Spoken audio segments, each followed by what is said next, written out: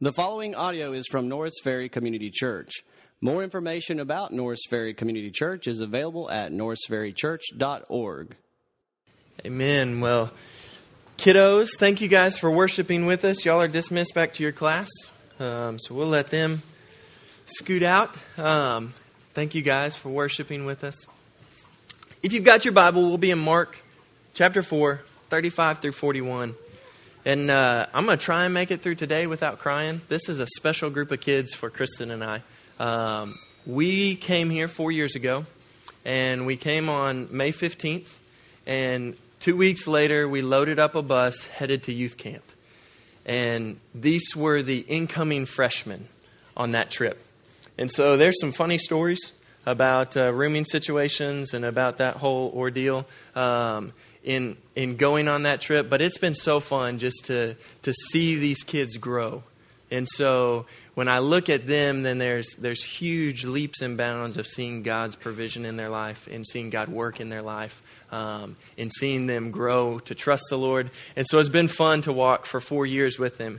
And so as it's exciting talking to them about college and where they're going and what they're planning for and how much college is different than high school, it also causes in me to think back about college and about the things that I learned in college. And so this morning we're going to be in Mark chapter 4, but there's one story that always comes to mind when I think of college for me. I was a freshman, walked into my class. I'd enrolled in Philosophy 1213. It met one of my gen ed requirements. Nothing special about that. I was a botany major. Yes, study of plants. Nothing to do with ministry. And so I walk into Philosophy 1213 and I sit down in the room, huge lecture hall. And I sit down and the professor walks in, bearded guy, tall, slender, and he walks in and he sets his stuff down. And it was Dr. P. And he says, well, if you're a Christian and you get easily offended, you might want to drop this class. I was like, wow. Now, I was just arrogant enough and just prideful enough to be like, I'm not dropping this class. Just naive enough to think I'm not dropping this class. And so that memory of this class is embedded in my thoughts of college. Because it was through that semester, the class that I studied more for and read more for and prepared more for than any other class in college, that God taught me so much.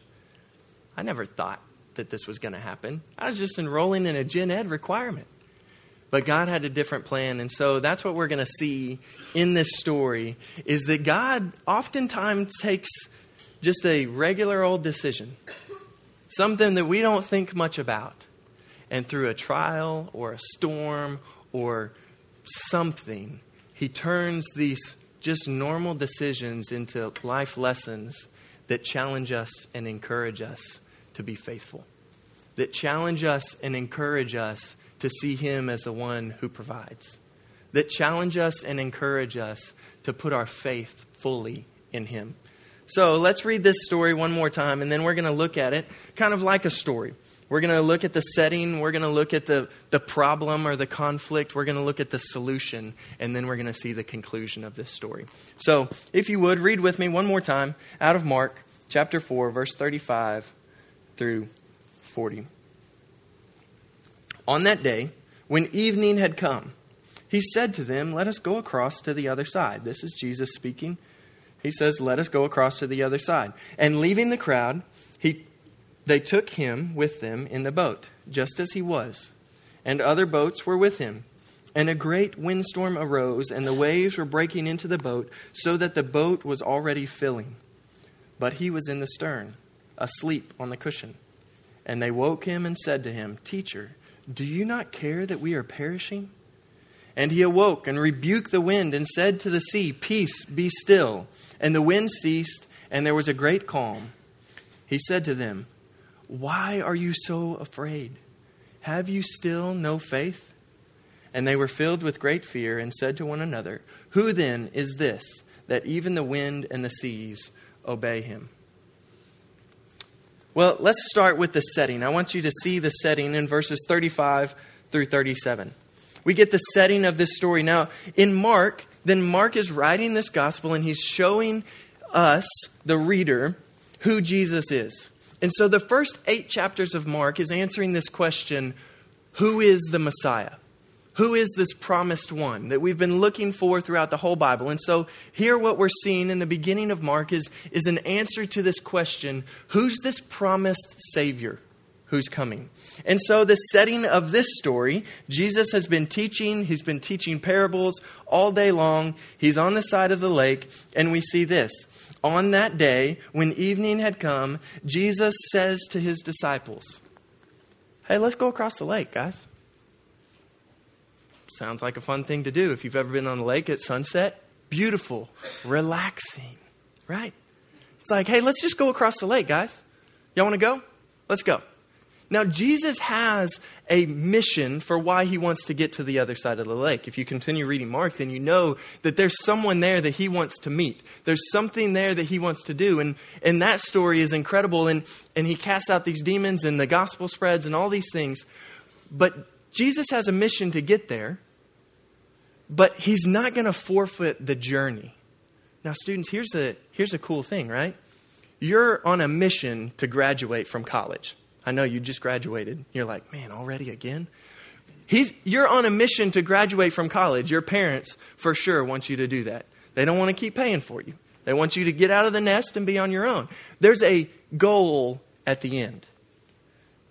But don't think for a minute that the journey is not going to be part of it. Jesus has a plan for the journey. And so he says, let's go across the lake to the other side. Now, what's cool here is this is the ultimate setup. I mean, think about this. This is Jesus, the Son of God, the all-knowing, omniscient being. He knows what's about to happen. He's not fooled by this, so he's setting up the disciples to put them in a circumstance where he can see what's really in their heart. He says, hey, let's go across the lake. Now, you guys are going to enroll in some classes, and you think your advisor is going to say, hey, you want to take this class? Sure, why not? And you think for just a moment that, oh, it's just a normal everyday decision. But God has a plan to teach you things all along the way. And so, as we continue to see the setting, they get into the boat. They take him with them. There's nothing special going on. They take him just as he was. And there's other boats with him. Now look at verse 37. Verse 37 says, and a great windstorm arose, and the waves were breaking into the boat, so that the boat was already filling. Can you see it? They're nice, calm. And then windstorm comes up. Now, in this region, these windstorms would have been huge. These would have been white-capping waves. Boats coming up, crashing down. And you see these disciples, they're looking around. They're trying to find anything that can bail water out of the boat. And can you just imagine them bailing water? They're trying to get the water out. They're trying to survive. All of a sudden, they're thinking, what lives in this water? I don't like the ocean because there's things that live in there that can eat you, right? They're thinking, what's in here? Is Nessie down here? Like, they're thinking, we're going to die. And as they're bailing this water, they see Jesus. And this text tells us that Jesus is curled up on his cushion, snoozing. Like, this is hilarious. I tell the students all the time, like, if you don't find the Bible interesting, if the Bible is boring to you, it's because you're not reading it. This is hilarious. They're white-capping waves thinking they're going to die, and Jesus is asleep. Now, he's either got something wrong with him and some sleep apnea or something going on, or there's more to this story, right? There's something that Jesus is teaching them in this. Jesus is asleep. And we've been there before, right?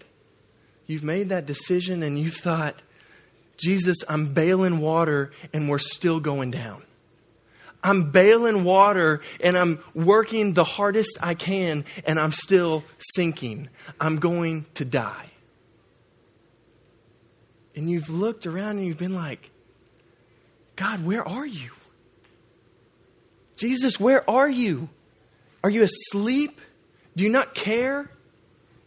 And we see that Jesus is just snoozing in the boat. So let's look next at this conflict. We see the conflict here in verse 38. That as they see Jesus snoozing in the boat, they say to him, "Teacher, do you not care that we are perishing?" See, some might see the conflict here as the storm. But the disciples see here the conflict is that Jesus is there and he's doing nothing. Jesus, at least pick up a bucket and help us bail water, right? Jesus, do you not care that we're dying? Jesus, do you not care that we're literally about to lose everything? We thought this was just a normal decision. We thought we were just going across the lake. And now something has happened that has caused everything to hang in the balance.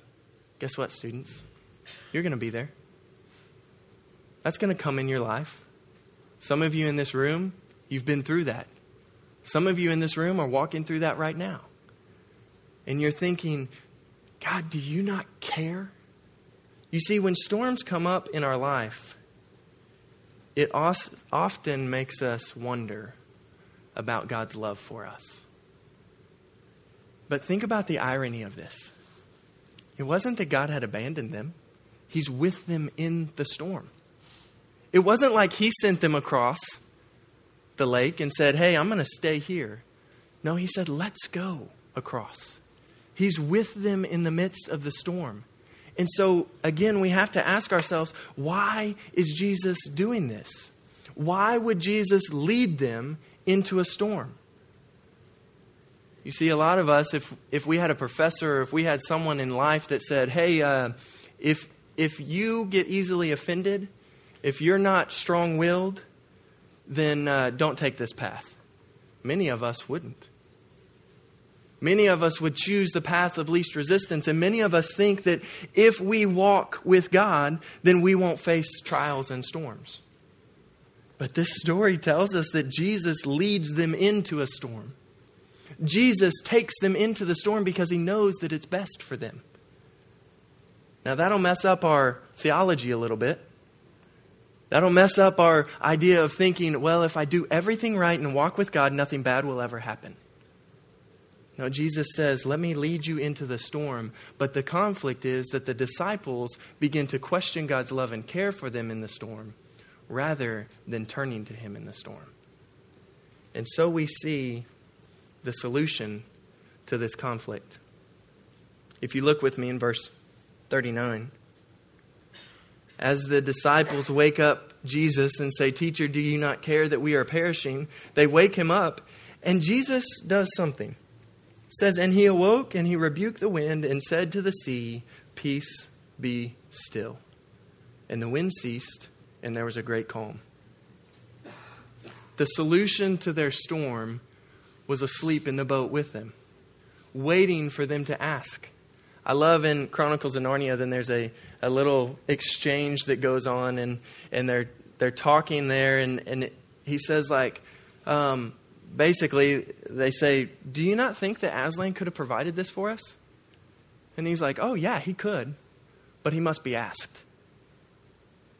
You see, Jesus is sitting in the boat with them. He's asleep in the boat, but he doesn't act until they appeal to him. "Teacher, do you not care that we're perishing?" And then you see the God of the universe, in 3 words, every circumstance of their situation changes.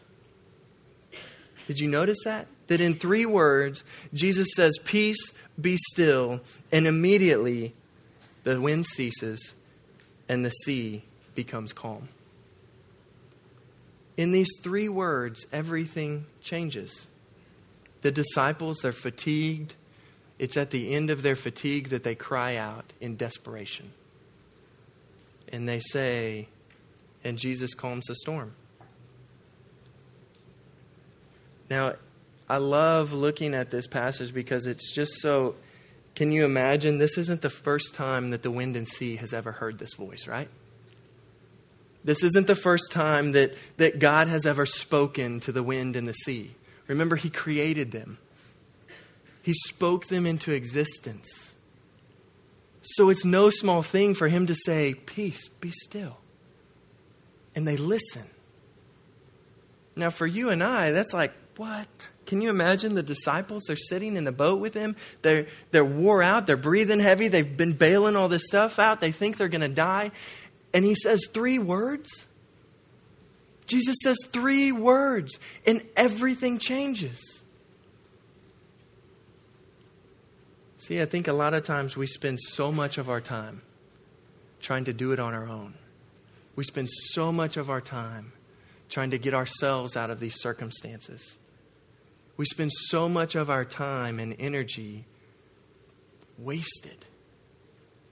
When if they would have just gone to Jesus in 3 little words, everything changed.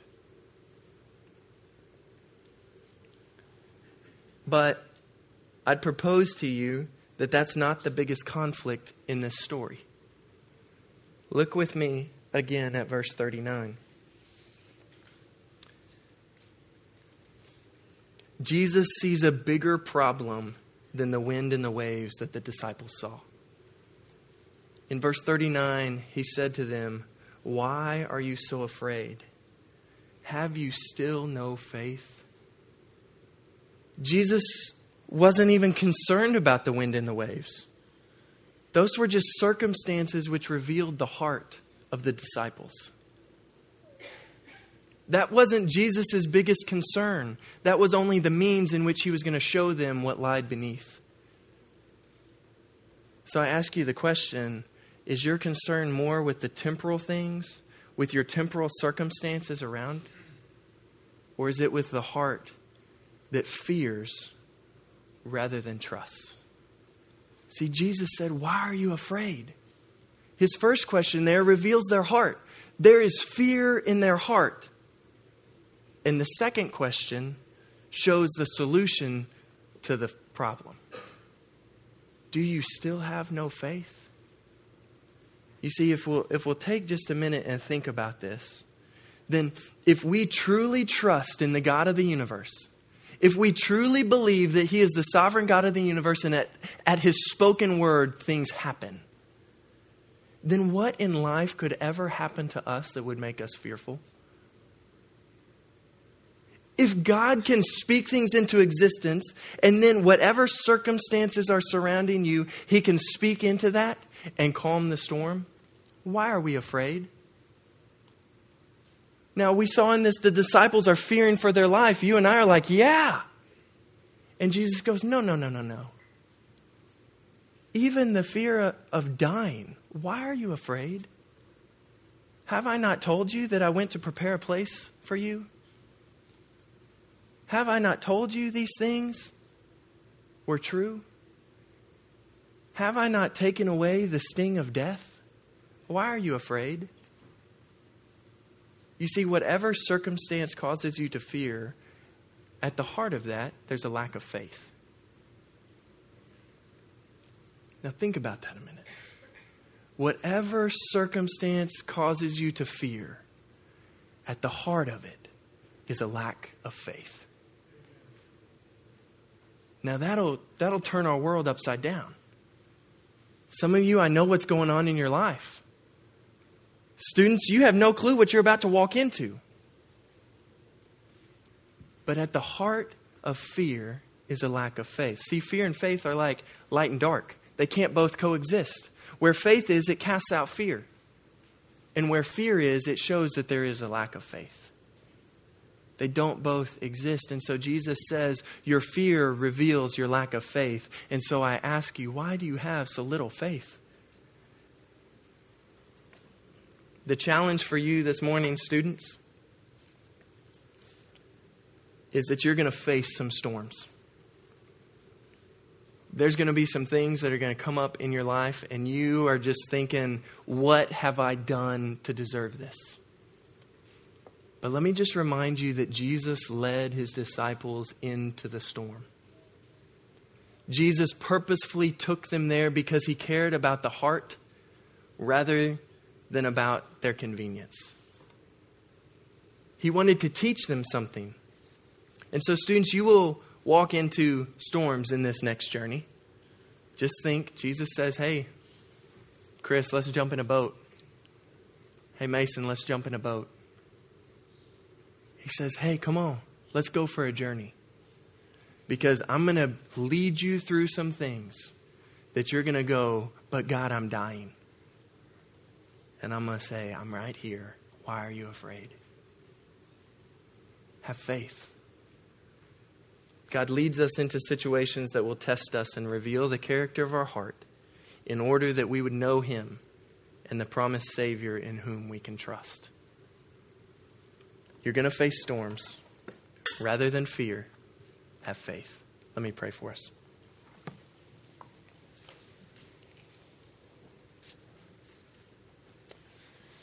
Lord, it's so easy for us to fear. Seems like a natural reaction for most of us. It's this emotion that comes up when we're not in control. God, but this passage speaks directly to that.